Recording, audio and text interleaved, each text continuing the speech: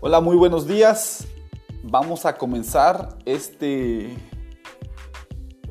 nuevo desafío de estudiar un capítulo de la Biblia por día.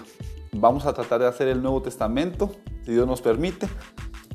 Y una de las cosas que te puedo recomendar, si lo vas a estudiar, la primera es a orar. Antes de conectarte, si puedes pedirle a Dios que te dirija para escuchar.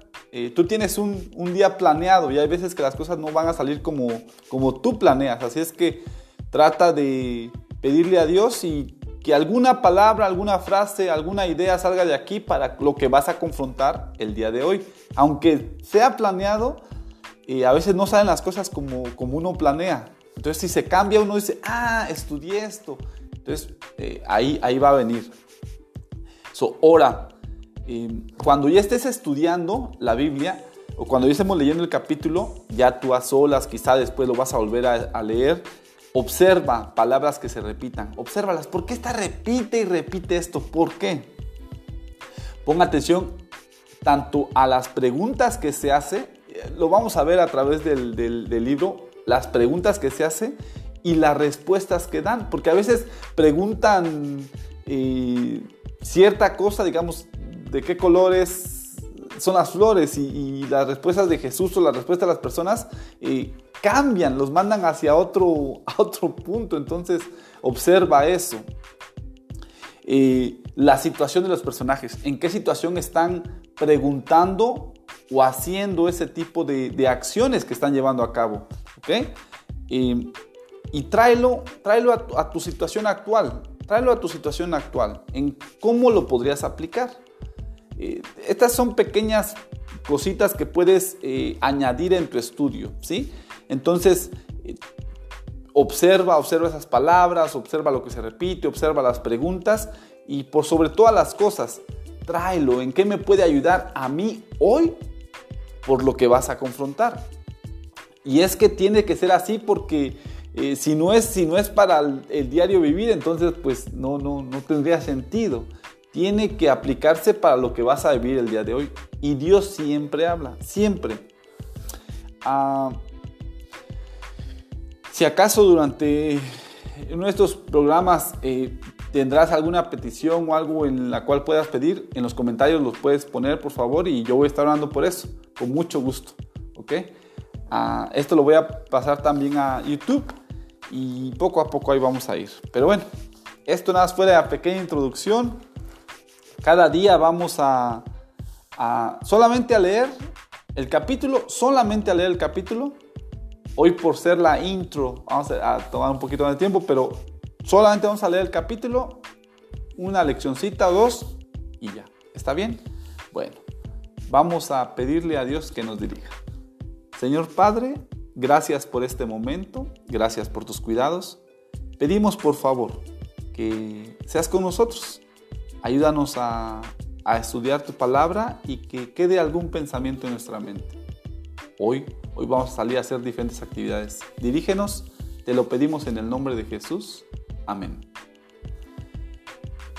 El libro de San Mateo y vamos a empezar el capítulo 1. Y dice así. Vamos, te voy a acompañar a estudiar. Vámonos. Genealogía de Jesucristo.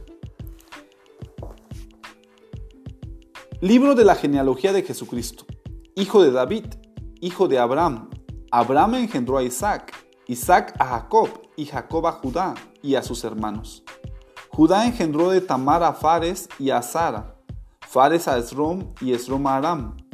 Aram engendró a Aminadab, Aminadab a Naasón y Naasón a Salmón. Salmón engendró de Rahab a Boz y Boz engendró de Ruth a Obed y Obed a Isaí. Isaí engendró al rey David, y el rey David engendró a Salomón, de la que fue mujer de Urías. Salomón engendró de Roboam a Abías, y Abías a Asa. Asa engendró a Josafat, Josafat a Joram, y Joram a Usías.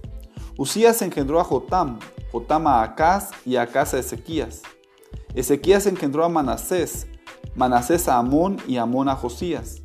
Josías engendró a Jeconías y a sus hermanos en el tiempo de la deportación a Babilonia.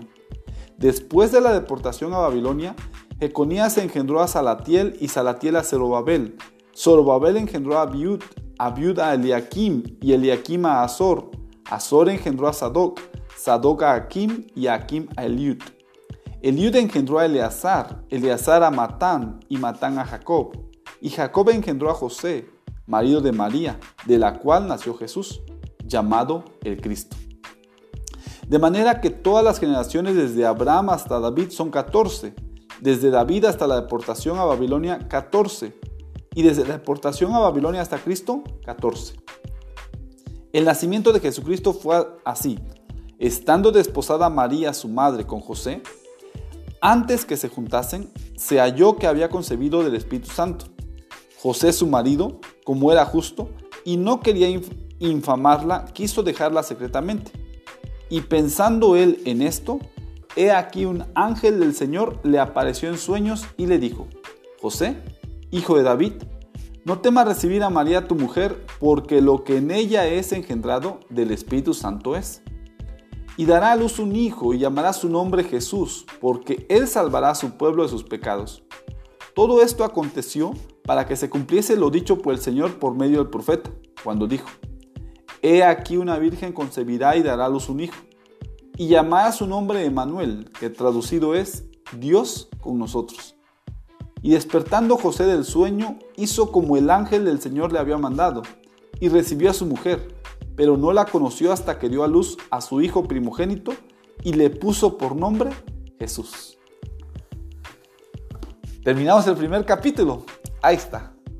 Dos cosas aquí a resaltar. La primera, si observas la genealogía de Jesús, son personas imperfectas. Es más, David cometió adulterio, asesinó, y aún así, de ahí viene la genealogía de Jesús, de personas imperfectas, de personas pecadoras, pero que por la gracia de Dios pueden servirlo o pueden hacer diferentes cosas para Él. Por eso, si alguna vez te sientes de que tus pecados son demasiados, para Dios no. Para Dios no. Y la segunda que también te puedes decir con este día es: su nombre será llamado Emmanuel. Emmanuel, que significa Dios con nosotros.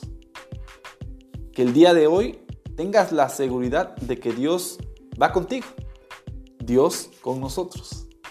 Bueno, terminamos el primer capítulo y esperamos así cada día.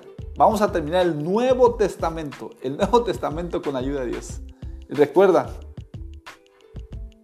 no eres tan pecador que no puedas servir a Dios, o que no puedas estar con Él, o que no te escuche. Dios te escucha. No por lo que haces, sino por lo que tú eres, su hijo. Y ese amor que Él tiene para ti va a hacer que vayas cambiando esas cosas, que vayas detestando las cosas que haces, que no están bien. Y dos, Dios está contigo. Eso llévatelo en la mente. Dios con nosotros. Que Dios te bendiga.